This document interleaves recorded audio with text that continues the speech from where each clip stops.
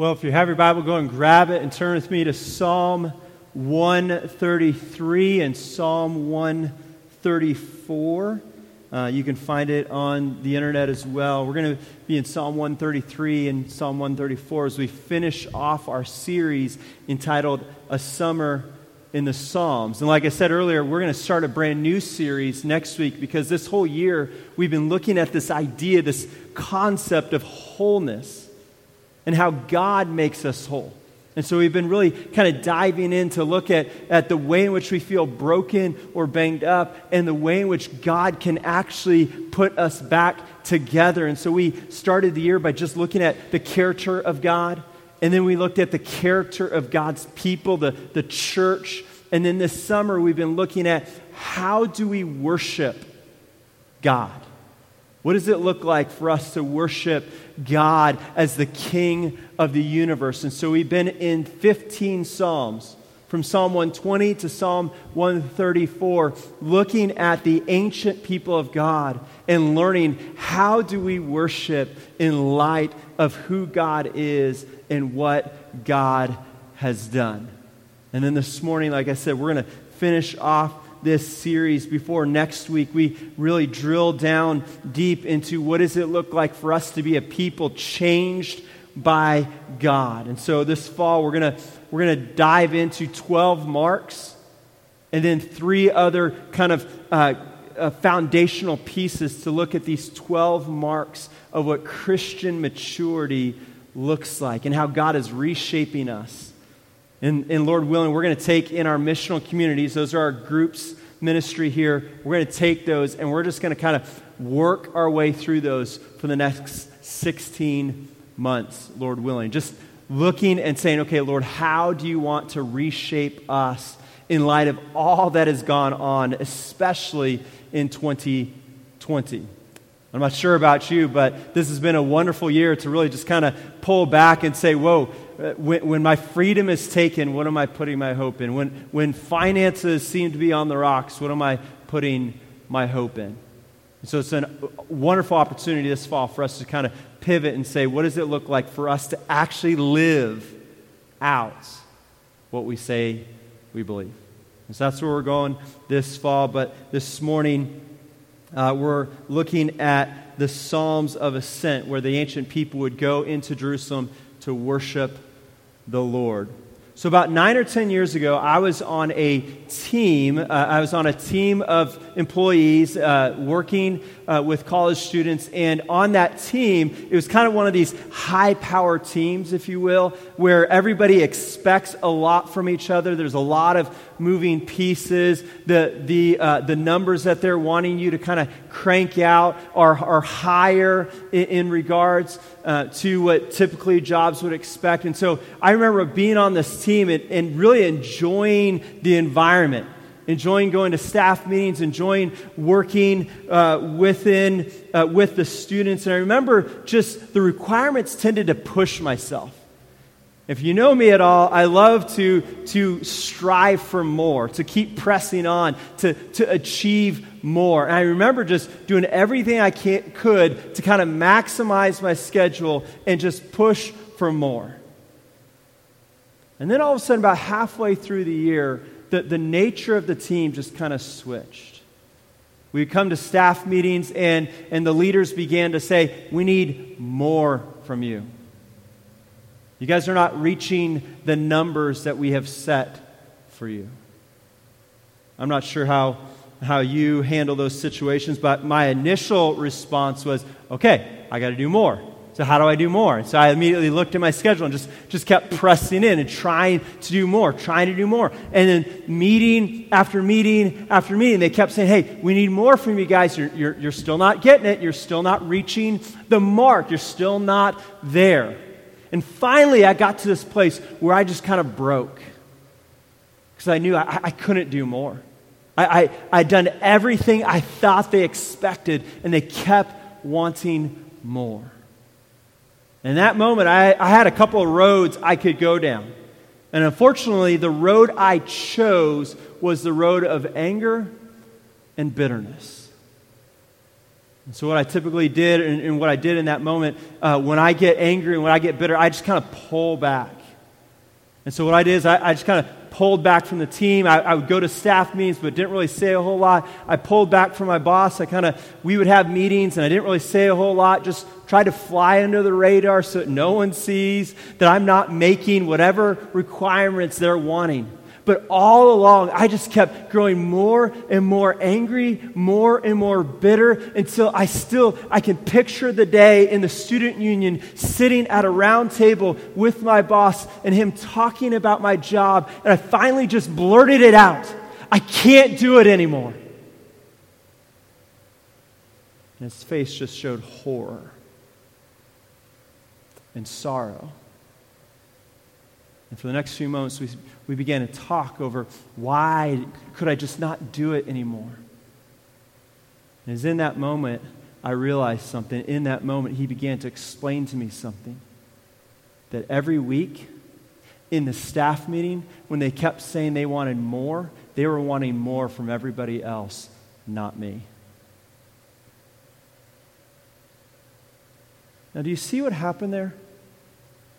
Because I assumed, because I ran off of what I thought was true, because I ran off of my feelings rather than having a conversation and seeking reality, I allowed bitterness, I allowed anger, and I allowed disunity to fester in my relationship with my boss. And I wonder how many of us often operate based on our feelings rather than on fact. And it's creating all sorts of disunity, all sorts of brokenness, all sorts of hurts in your life. And this morning, that's what these two Psalms are really going to show us. They're going to really hit on this idea that the culture is telling us, hey, follow your feeling. What you feel is right. What you feel is good. And the psalmists are going to say, no, what you feel is a fallacy. What you feel is false. Instead, you need to base your life upon the Father, not your feelings. So our main point this morning is that our forever focus must follow the Father, not our feelings. We need to get off of this mentality that we're going to just press into whatever we feel like in the moment, because there's a million things that can change how we feel. And we need something or someone that never moves, that is just steady, that we can anchor ourselves to and begin to operate our lives off of. And so with that, let's go ahead and read our Psalms this morning. Psalm 133, verse 1. Behold, how good and pleasant it is when brothers dwell in unity. It's like the precious oil on the head running down on the beard of Aaron, running down on the collar of his robes. It's like the dew of Hermon, which falls on the mountains of Zion. For there the Lord has commanded the blessing, life forevermore. Come, bless the Lord, all you servants of the Lord who stand by night in the house of the Lord. Lift up your hands to the holy place and bless the Lord. May the Lord bless you from Zion, who made heaven and earth. How many of you have ever been in a conversation before where you're talking about one thing, and all of a sudden, out of the blue, the conversation is done, or somehow you're on a completely different topic? Ever had that happen? You know, you're driving with your family, you're talking with your spouse, you're talking about the projects that you're going to do in your backyard, and all of a sudden, your wife just blurts out, "Ooh, I want pancakes." What? Oh, yeah, and bacon, and orange juice. Like, where did that... We were talking about the grass. How do we get to pancakes? Anybody ever been... And it's just like, well, I saw a maple tree and thought about syrup and thought about pancakes. Anybody been through that situation? Right? It just shows you how easily distracted we can be, right? Shows you how easily distracted by the things in life that we really can be. If we're not careful, what we will tend to do is we will operate by the seat of our pants rather than based on the Lord. We will tend to operate on what's called the tyranny of the urgent. Ever heard of that idea? The tyranny of the urgent. Whatever is urgent feels like this weight upon us and feels urgent. It feels the most important thing, and it just keeps pressing on us until we finally give ourselves to do whatever feels urgent. The problem with that is the crying wolf syndrome. That often these things are pressing in on us, and they feel like we've got to drop everything to do it, and then we do it and we realize it's not that big of a deal. You know, the little boy cried, "Wolf, wolf, wolf," and there's no wolf. That's what the tyranny of the urgent is. It's this idea where we're constantly being pressed to do something, and then in the end we realize that was a waste of my time, waste of my energy, waste of my emotional capacity. And we find that all throughout life, and what we actually need to do, what maturity would actually show us, is that in that moment we would be better if we actually just kind of pulled back, looked at the situation kind of logically, objectively, and began to look at God, and then refocused on the situation. That we'd actually pull back and begin to see what is best, not what is good. See, I think one of the problems that we have today is that we focus on what is good and we're okay with that. And good distracts us from what's best. We would be better if we focused on what's best. And that's what we see here in Psalms 133 and 134, that we need to focus on what's best, and what is best is focusing on God. As we do that, we see two paths here that we can go down, and then we see God's method of helping us walk down the right path. So let's look at the first path. The first path is following our feelings. So I've already been talking that this is kind of what the world does. My guess is most of us have woken up in the morning and been angry. If we think about what did we do that made us angry? We laid horizontal for 6 to 8 hours, and somehow we got up and we're just mad at the world. Then why in the world do we base our life on our feelings? If sleep alone can change them. So the psalmist actually shows us how this plays out in other ways. Look at Psalm 133, verses 1 to 2. The psalmist declares how blessed, how good and pleasant it is when brothers dwell in unity, when brothers get along with one another. One of the things that you need to do when you read a passage in the Bible is ask yourself, why is this here? Like, why in the world is Psalm 133 talking about this? Because unity is an odd thing, isn't it? We know this, 2020, there are so many divisive things politically, COVID, racial tensions. There's so many things that are dividing our country right now, and our natural self is bent towards thinking what we desire, what we want, rather than what is best for the community at large. Our natural desire is bent upon ourselves rather than seeking out what others desire. And so we begin to plant our flag in the ground, and we begin to become immovable and say, this is the way it needs to be done, and everybody around us needs to change. And when we do that, what does that produce? Disunity, right? It produces a ton of disunity. And why do we do that? We do that because we often want to jockey for position.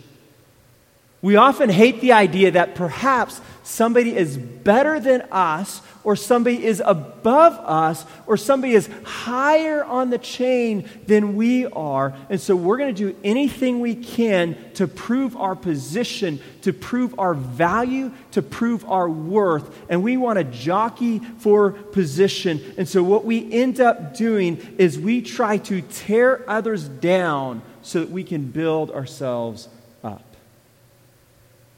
That's at the heart of disunity. We begin to get frustrated. We begin to get angry because others are favored above us. I mean, think about it. We've seen this in our community, right? I've been here 6 years. We've had 3 police chief tenures. Virtually everybody in the department is gone except 2. We've had 6 different superintendents in 6 years. We've had fire companies shut down and then reopen. We've had fire companies oust leaders. We've had political leaders be on the front page of the newspaper blasting other political leaders. It's all this disunity that is self-centered, that's all about trying to prove your point, trying to prove why you're valuable, trying to prove why you're more important so that others don't think less of you. It's you trying to jockey for this position because we want to feel like we matter. We hate that feeling that just maybe our life doesn't matter in the way that we think it matters. So we keep fighting for that. And oftentimes we take that same mentality and we apply it to our relationship with Christ. I know some of you have, maybe in years past, maybe the band doesn't do this today, but in years past I know that there was tryouts for band, right? And so you'd have 3 positions for trumpet and maybe 5 people. And so the first couple of weeks, the band director would get everybody there. Everyone would play their part. And it would be a grueling 4, 5, 6, 7 hour days for a couple of weeks in the heat. You're doing everything you can. You're trying to lay it all down on the line. Why? Because you have to prove, to make the band, you have to prove that you are better than everybody else. And we often take that into our relationship with God. We have this mentality that maybe God only accepts the top 50 people. And so if I can get above the next 50, then I'm doing pretty good.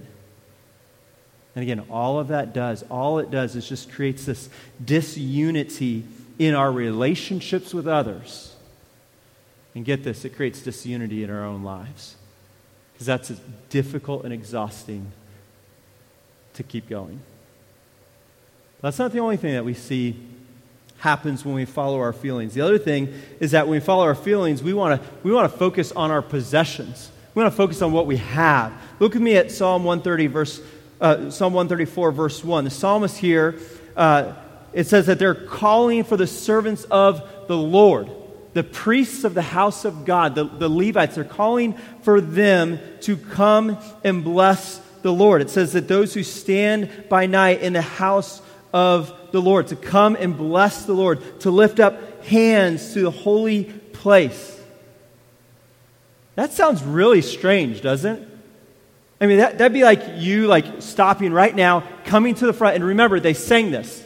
So right now, in the middle of the service, getting up, coming right to the front, standing right before me, and start singing to me, preach the word, brother, keep going, keep counseling, keep evangelizing, keep after it, keep leading missional community.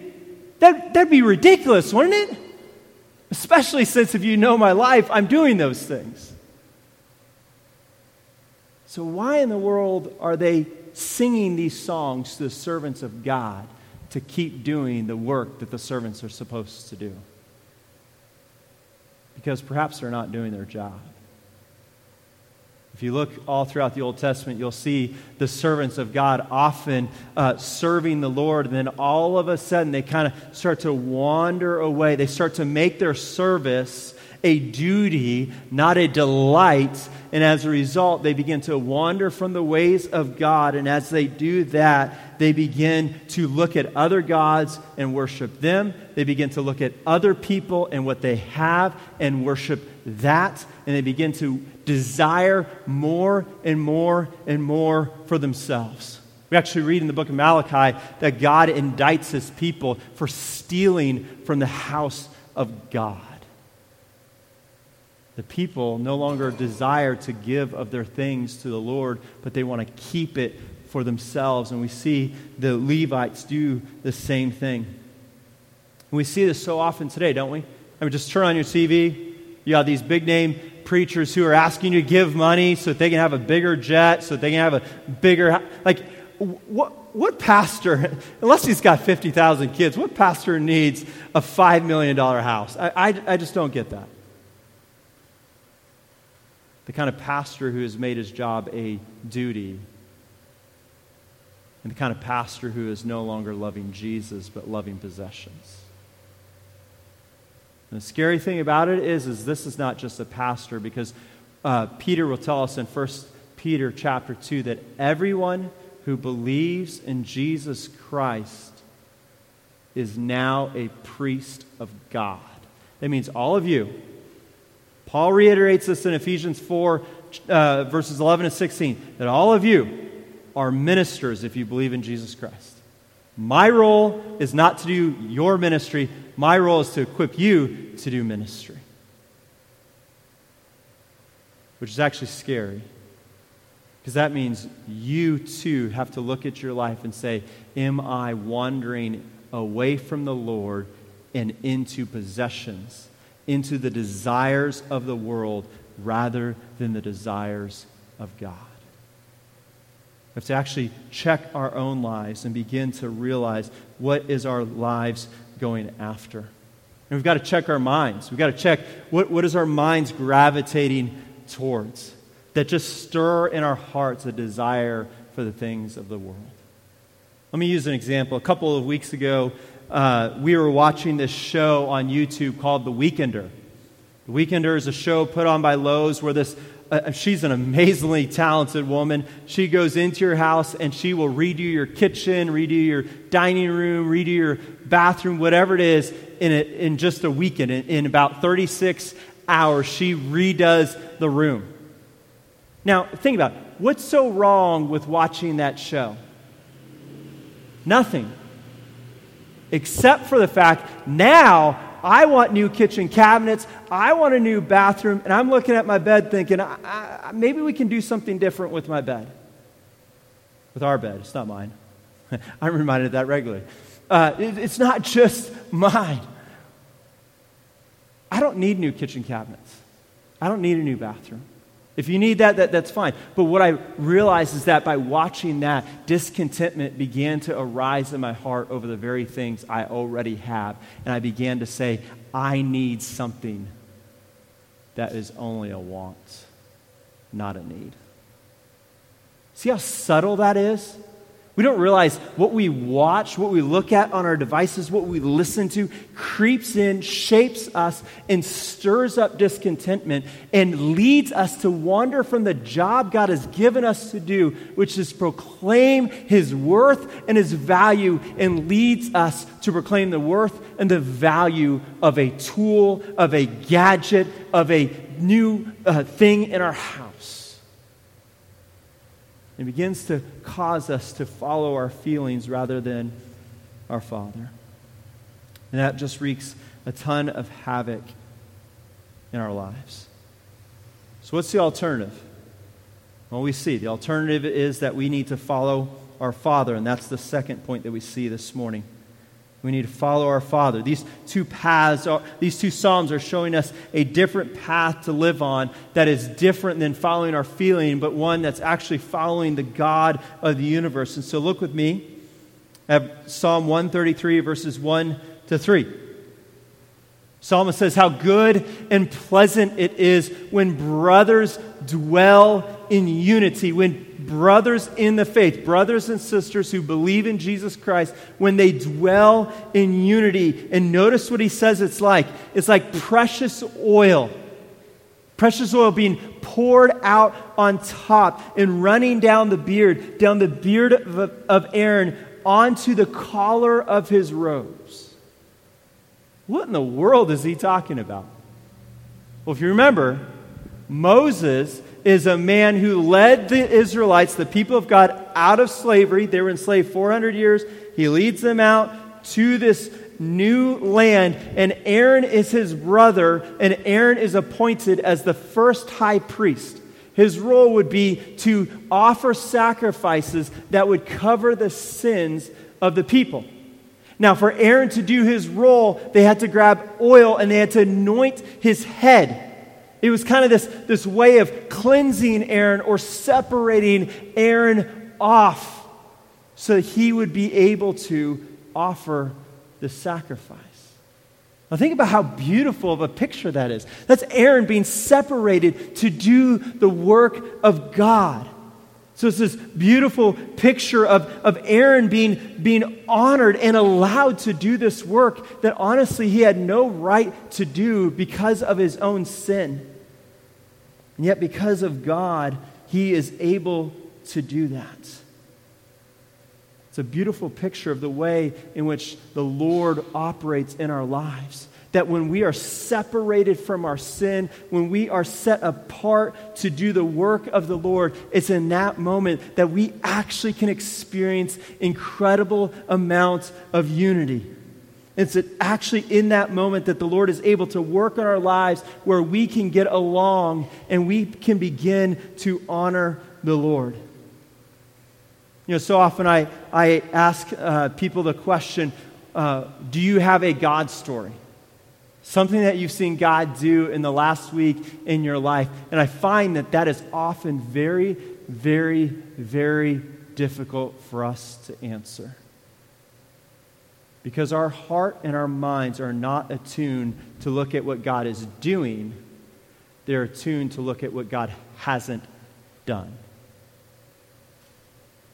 Again, we follow our feelings. We want something, and we follow that instead. And yet what we're seeing here is that the psalmist is reminding us of the reality that our lives are to be separated for God, not for ourselves.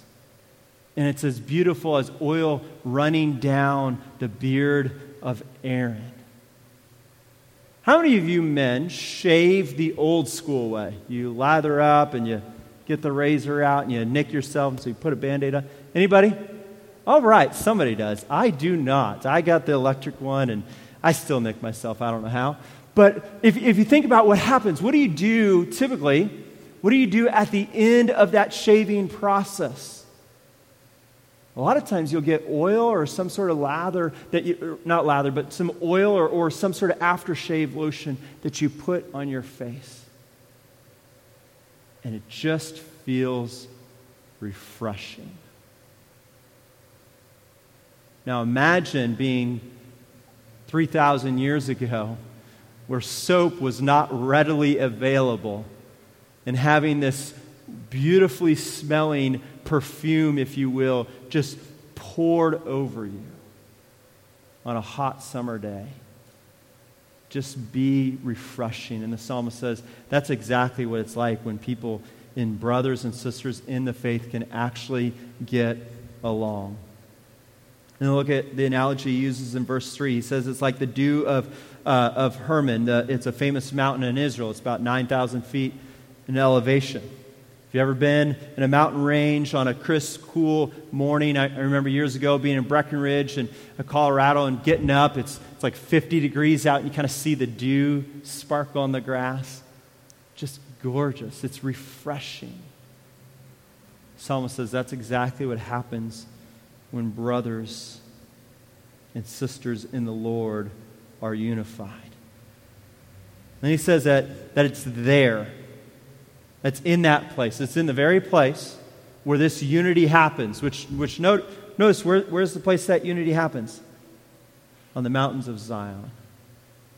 Zion was the place where God's presence was said to dwell. It's the place where the people would go and worship the Lord. And the psalmist says, there, where God's presence is, where you are dedicated towards the Lord, where you're facing God entirely in that moment, in that place, that is the place in which you begin to experience this unity and you begin to experience this refreshment. And notice what happens. It's in that place that God commands blessing and life forevermore.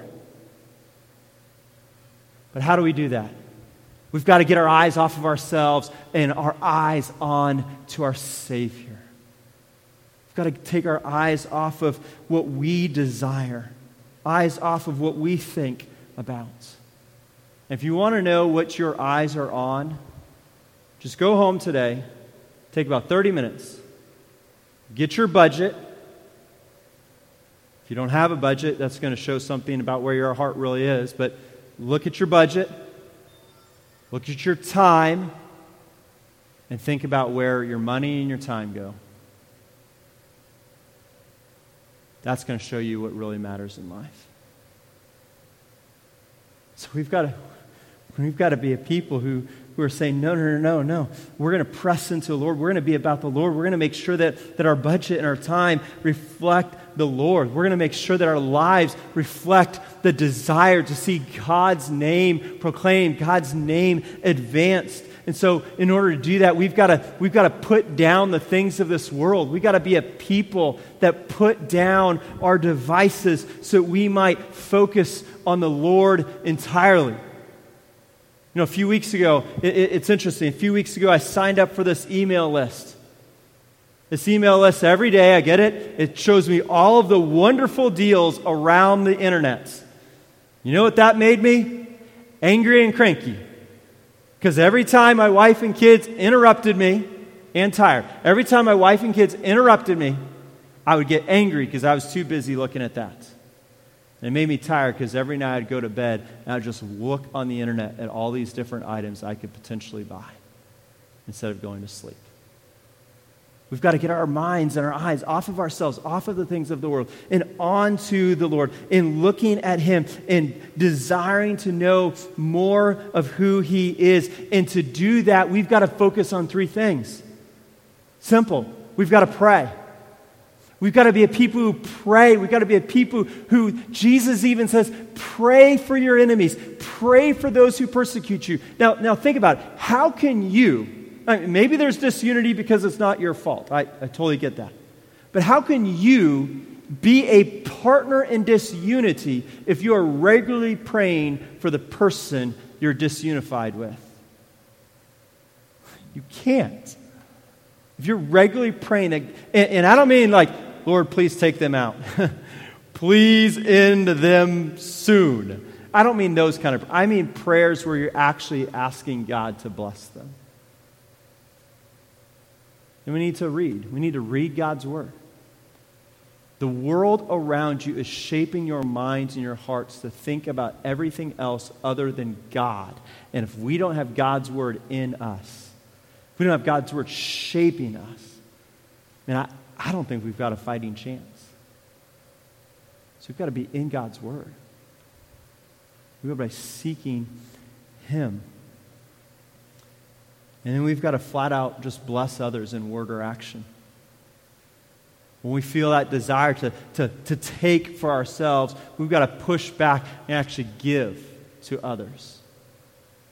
Nothing will kill that desire for more for yourself than blessing other people.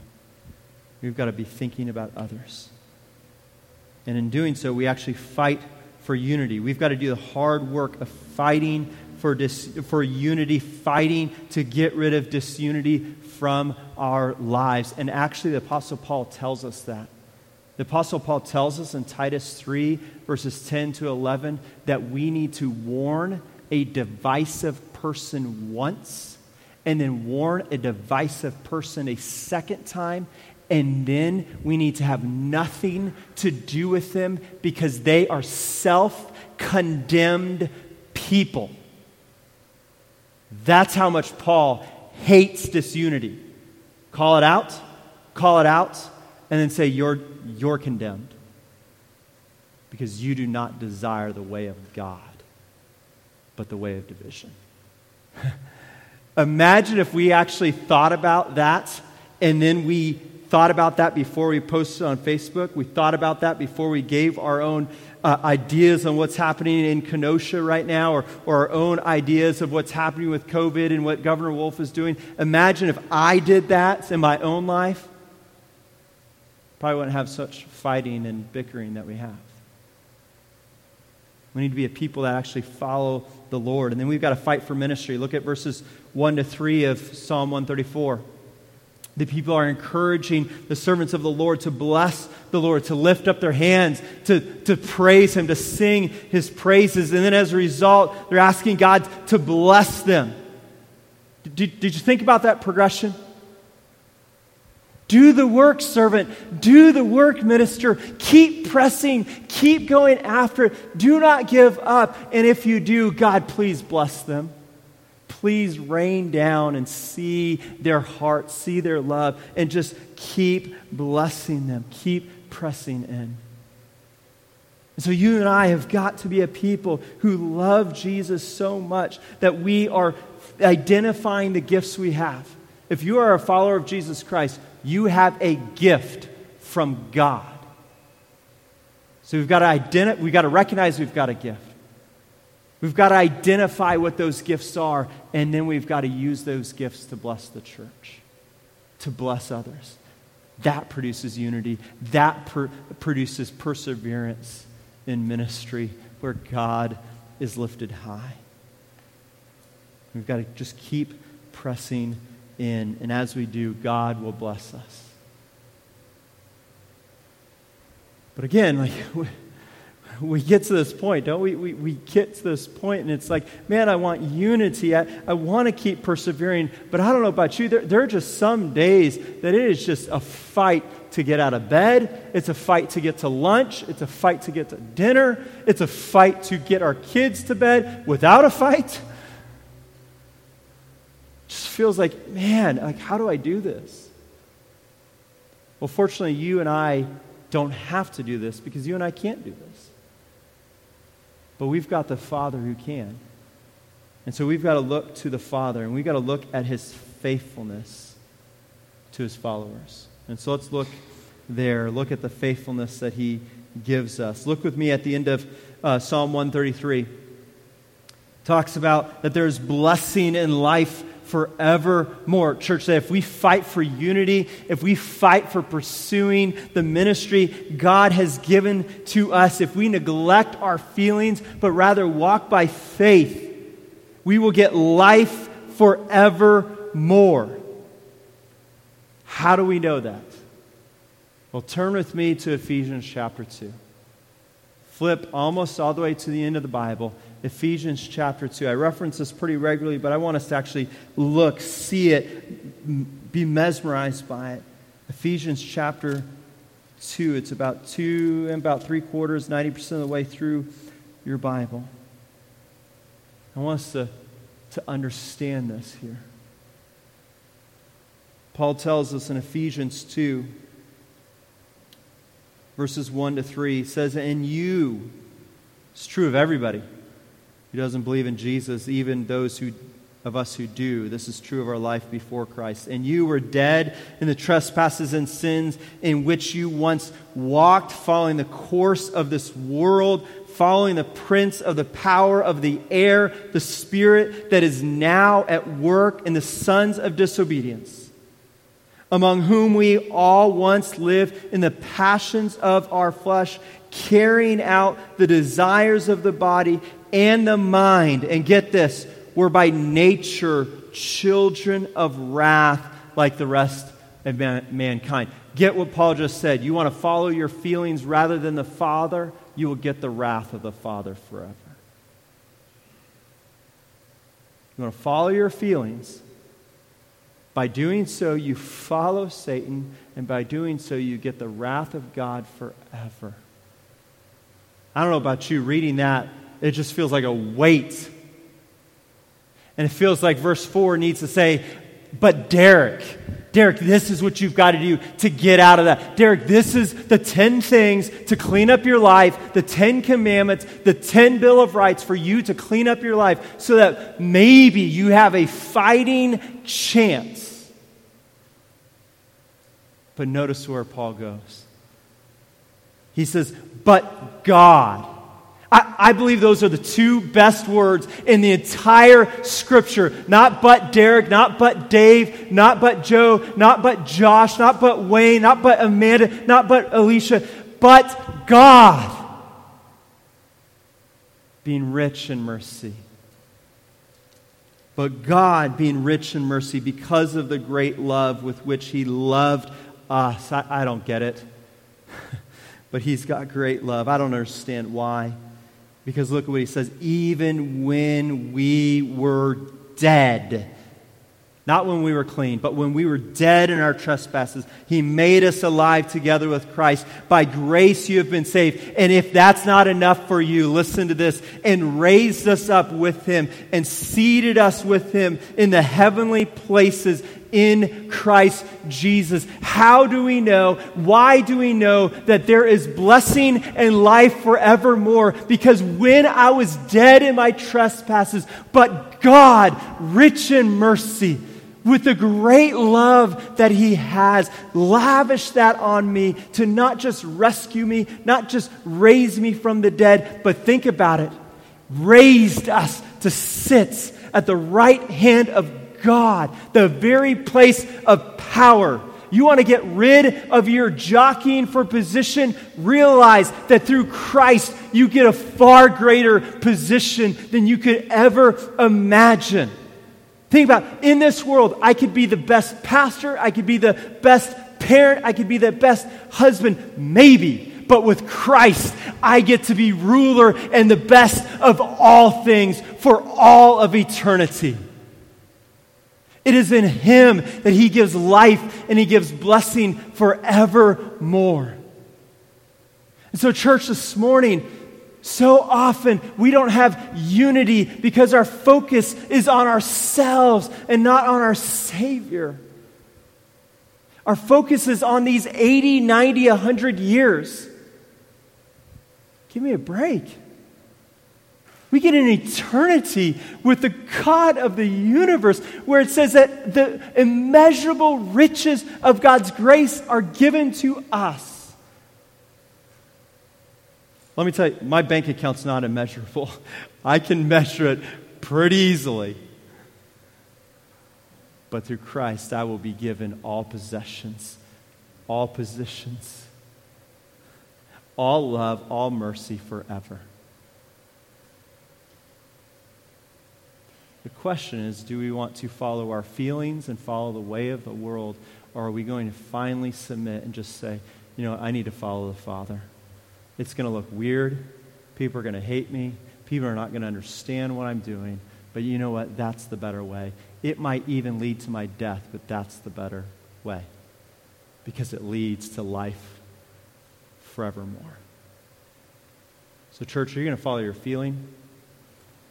Or are you going to plant your flag in the truth of our Father who gives life forevermore? Let's pray. Father, we thank You for Your truth. We thank You for the goodness of Your word. God, thank You for how convicting it is for us to really be thinking about our lives and to look at the areas in which we follow our feelings rather than You. Father, would You now do a work in our hearts to show us those areas in which we're resting in us and not in You, where we're trusting in us and not in You. Father, take our eyes off of possessions, take our eyes off of positions, and place our eyes fully on You, who is our provider, who is our perfecter of our faith, who is the one who loved us and gave us all things. Father, please help us to see that. We pray. In Your Son's name, amen.